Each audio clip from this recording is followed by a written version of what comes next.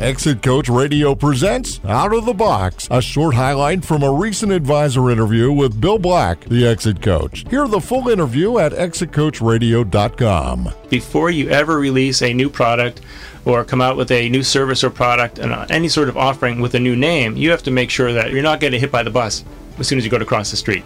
So you check with your IP attorney. You give us a call at SoCal IP. We can do a patent clearance search to make sure no one else has a similar product out there. We can do a trademark clearance search to make sure no one is using a similar name on a similar product, and give you a yellow light, red light, green light. I mean, should you proceed? Should you perceive a caution? What can you expect if you use this name or start selling this particular product?